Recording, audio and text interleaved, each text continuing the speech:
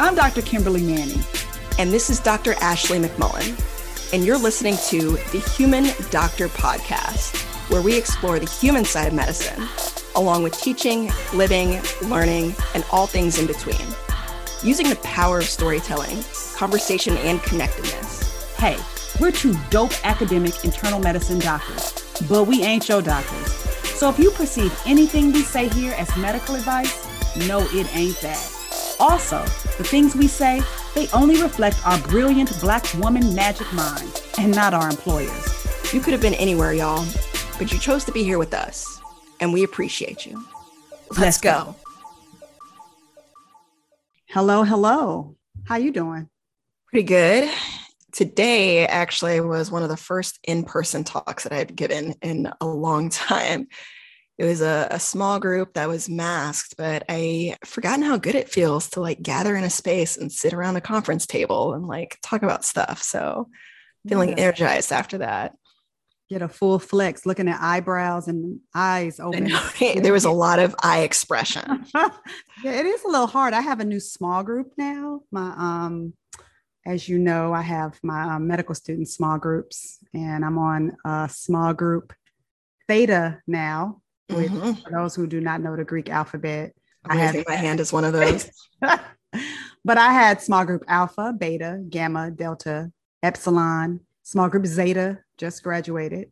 Small group eta is in their third year, and I just got the new small group theta, my M1 group. But it's really weird getting to know them behind masks. I had Zoom meetings with them recently.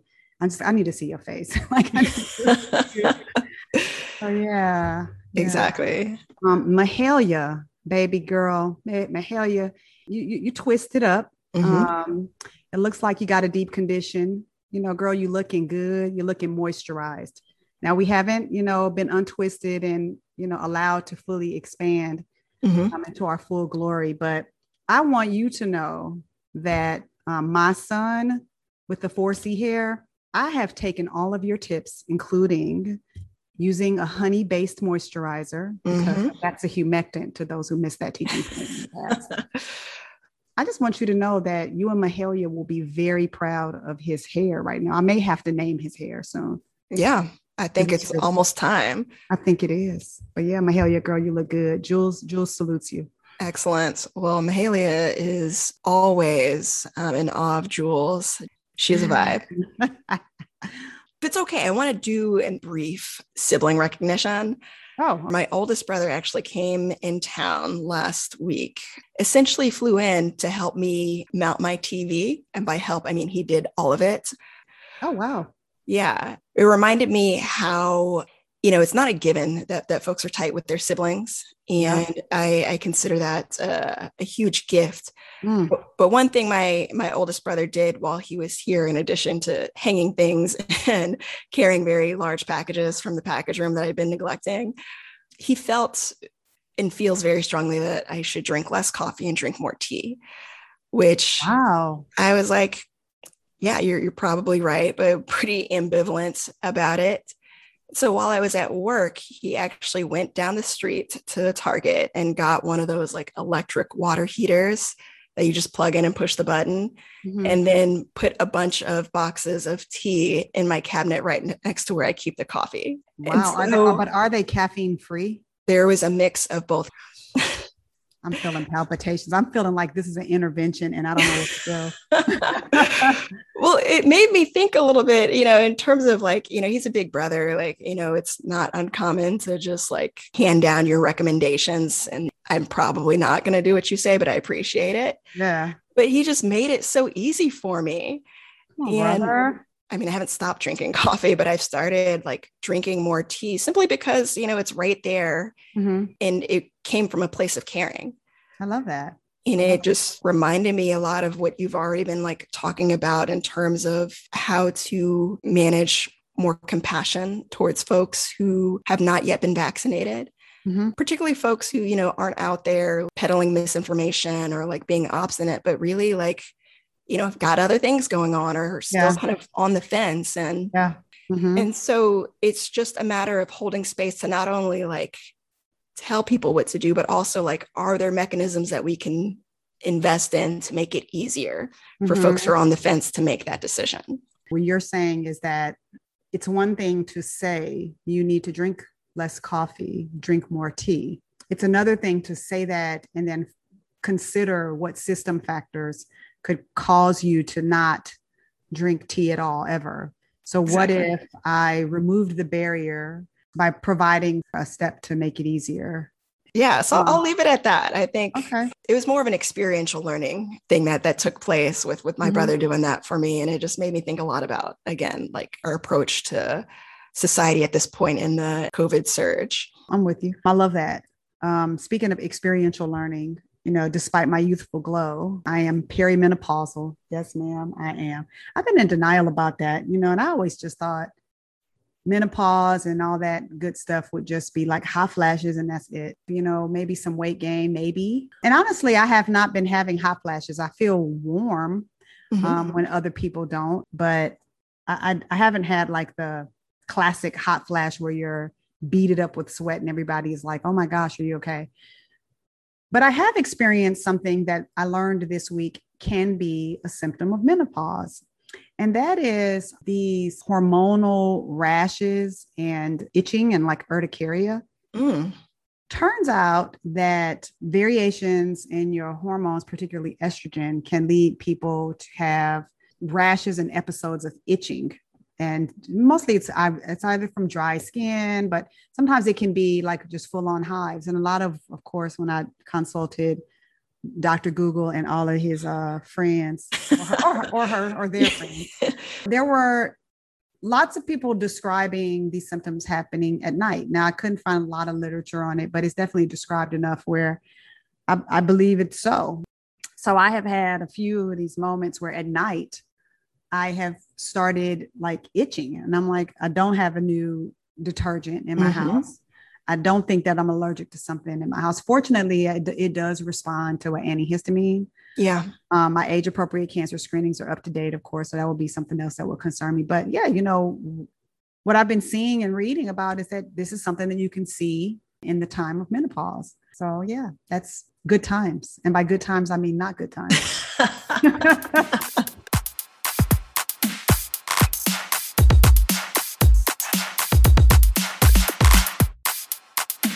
Excellent.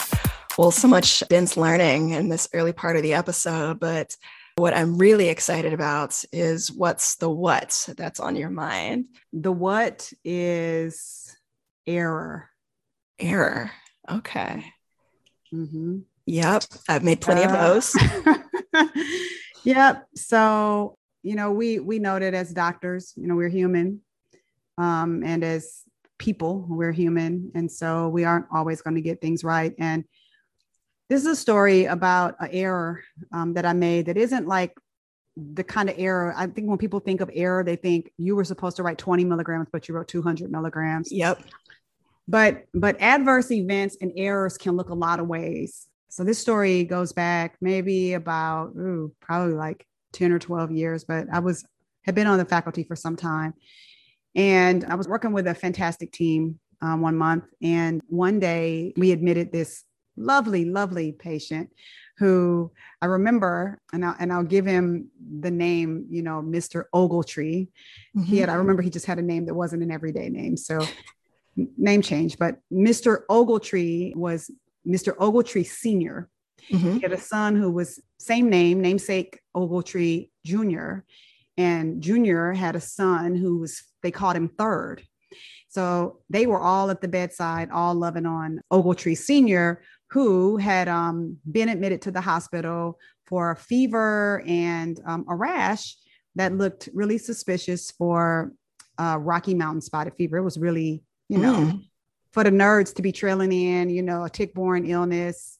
Everybody was like, woo. And it was a medical student who took the history that found out he was walking through some high grass. And even though he didn't see the tick, that was the direction we were going in. He was getting his doxycycline. ID was following. And, I love any opportunity to consult ID for any reason. So of course, all was good with the world. He was improving. He was doing fine. And the following morning, after, he had made the diagnosis, And my intern called me and said, "Hey, Dr. Manning, Mr. Ogletree Sr., something's not right with him. He's got really bad abdominal pain." And I was like, "Really?" He's like, "Yeah, like significant abdominal pain. Like it's like a surgical abdomen. I have no reason why he would have a surgical abdomen, but he's got a surgical abdomen." And this happened like quickly. I said, "When did this start?" He said, "I saw him on pre-rounds. And, he got an ultrasound, but this something happened after that." So he saw him first at 7 a.m. And when he saw him again at like around 9, this was going on. So I come to the bedside, and when I see Mr. Ogletree Sr., he is uncomfortable. He has some voluntary and involuntary guarding. His bowel sounds are like very minimal. It's a surgical abdomen.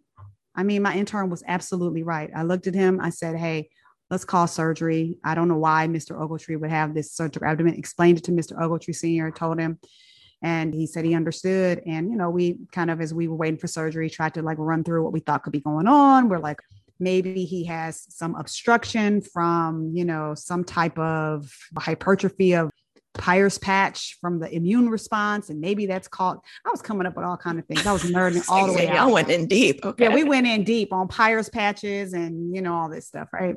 Mm-hmm. Surgery comes in, and an intern, and he comes to look at the patient and kindly says, "We don't think this is a surgical abdomen, but y'all can get some imaging and we'll get back to you." I was like, "That's cool, but you need to call somebody senior to you because, I think this is a surgical abdomen. No shade, but like, go get somebody that's older to you."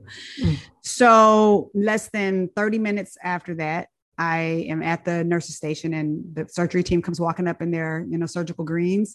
The chief resident, she walks up to me and she's like, "Yeah, I saw your patient. This guy hasn't moved his bowels in like 3 days. I honestly think this is just a guy who really needs a good BM. And I know nobody gets bowels moving like medicine." Like, kept it light. And we like, laughed. She's like, "Yeah, but go ahead and image him. Go ahead and get a CT abdomen and pelvis just to be sure. I doubt very seriously that there's more to do, but definitely help him poop." And here is the point where I made an error. Okay. The point where I made an error is that I looked at her and I said, "Are you sure? Because I'm pretty sure this is a surgical abdomen." She said, No, I'm pretty confident. Trust me, this is what I do all day, every day. And I will tell you, all of the surgeons standing there together, the number of postgraduate years, if you added them all up, did not exceed my years of experience as a physician. Mm-hmm. I've been out of residency longer than all of them collectively had been residents. And so she walked away, and the team walked away, and I looked to my intern and my resident, and I said, "He will declare himself, and they will be back. Get his CT now. He will declare himself."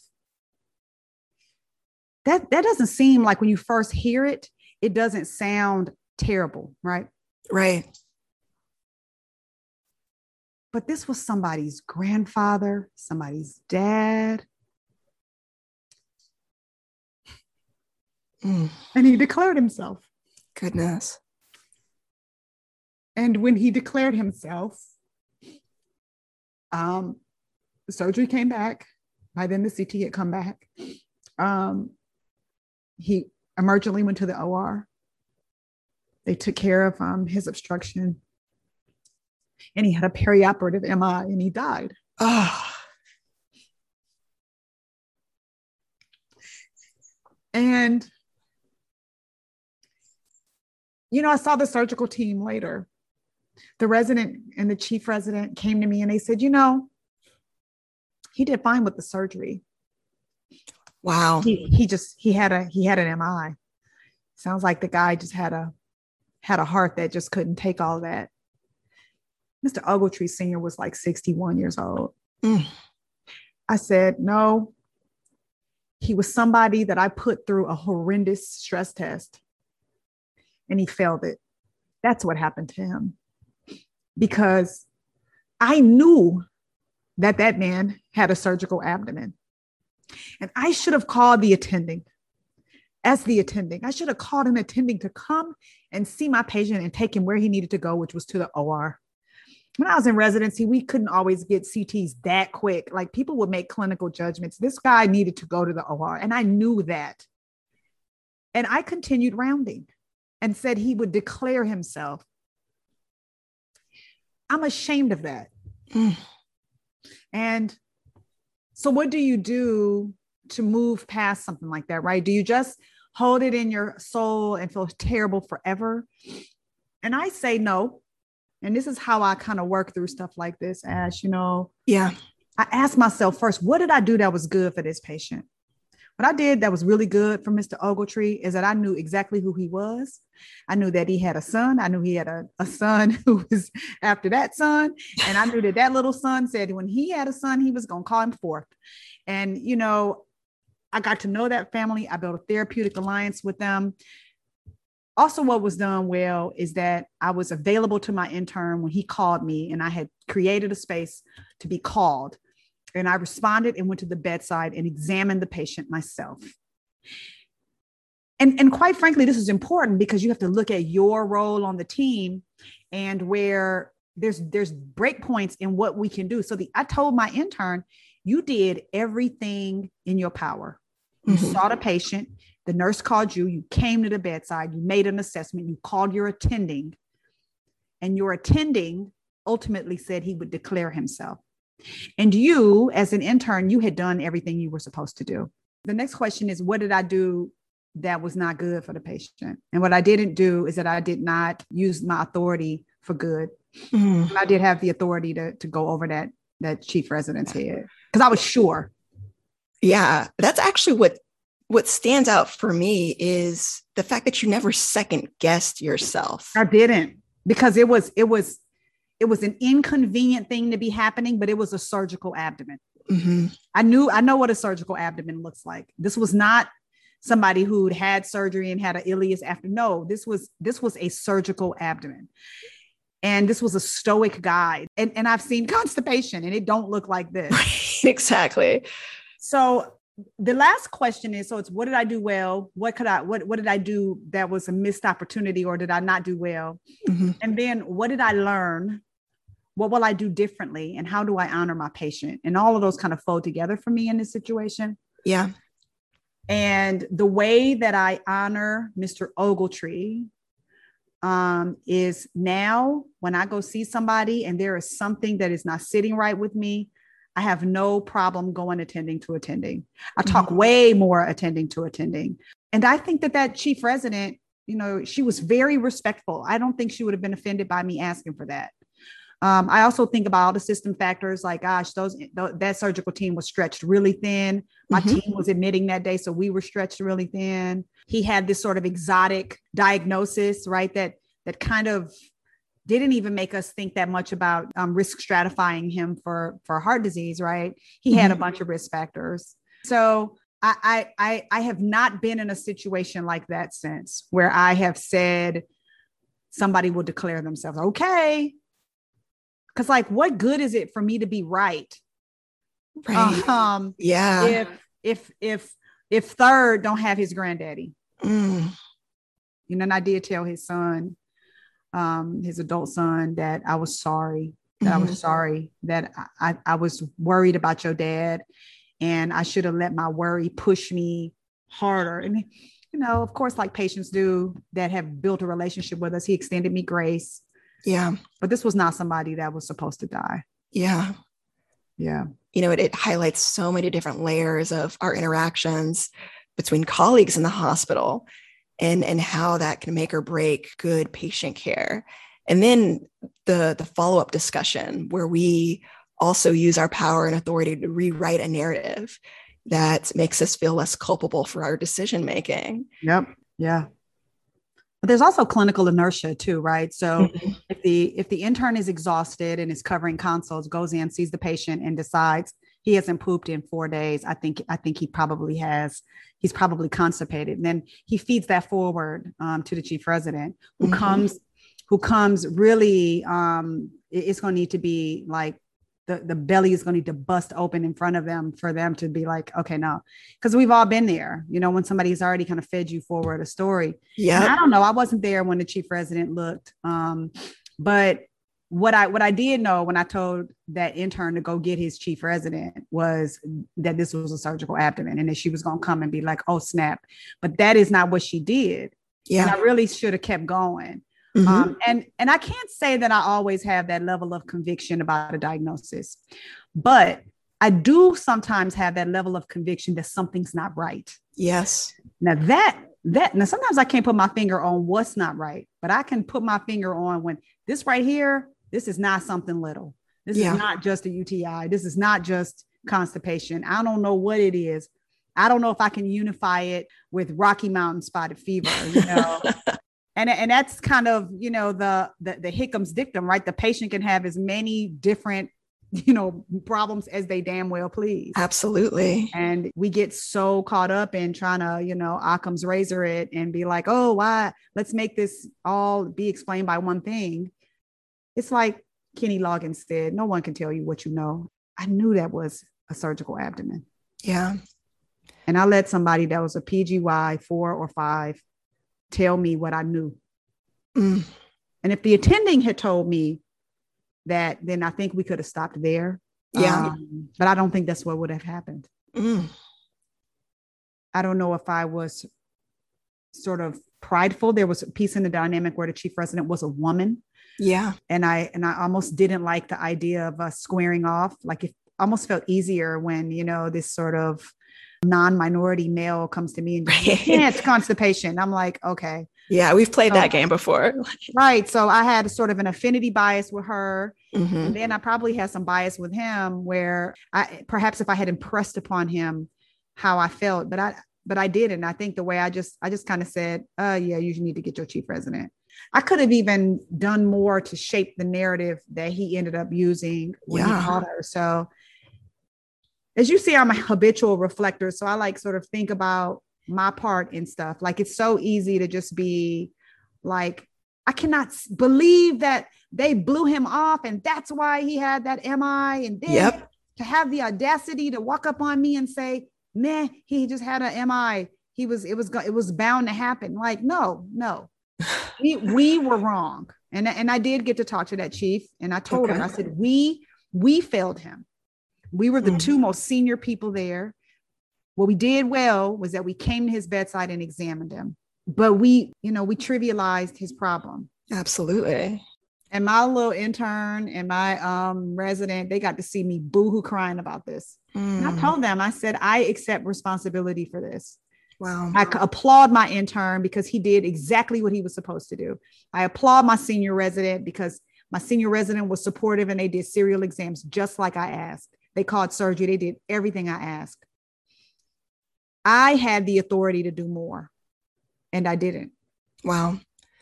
Well, I'm imagining how impactful that was for your learners to see that, for you to insert yourself when you needed to. And like you said, take your intern's concerns seriously and then model that level of responsibility. I mean, we just don't see enough of that in medical education. And then particularly like how you carried through that relationship with the family and apologize and was honest with the junior and the third.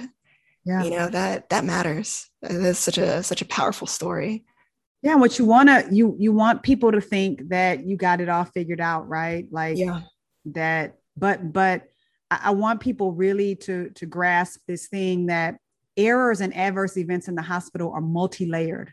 And different individuals on the team will feel differently about them. If you were the person who was, the primary, you might feel differently than the co-intern who sort of overheard it and was thinking something when they watched, everybody get examined. Or if you were the medical student who didn't fully understand how to check the labs, and so you kind of gave up on it and a lab was abnormal, you might own that, right?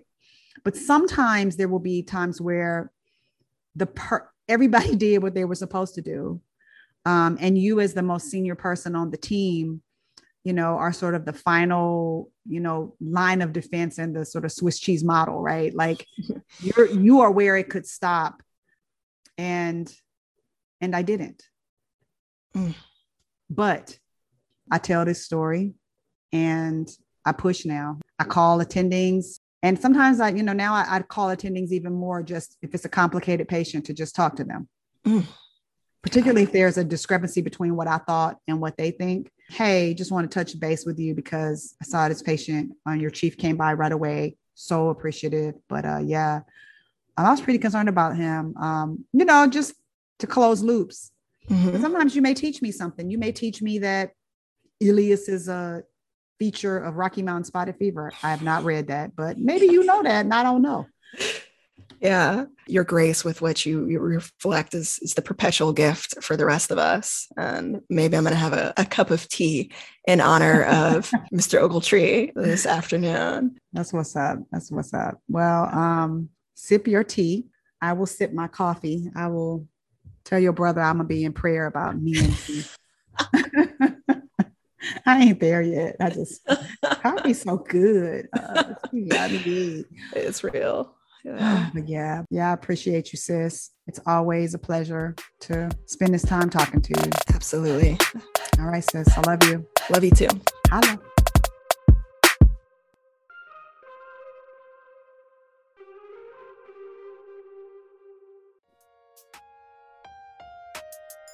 That wraps up this week's episode of the Human Doctor Podcast.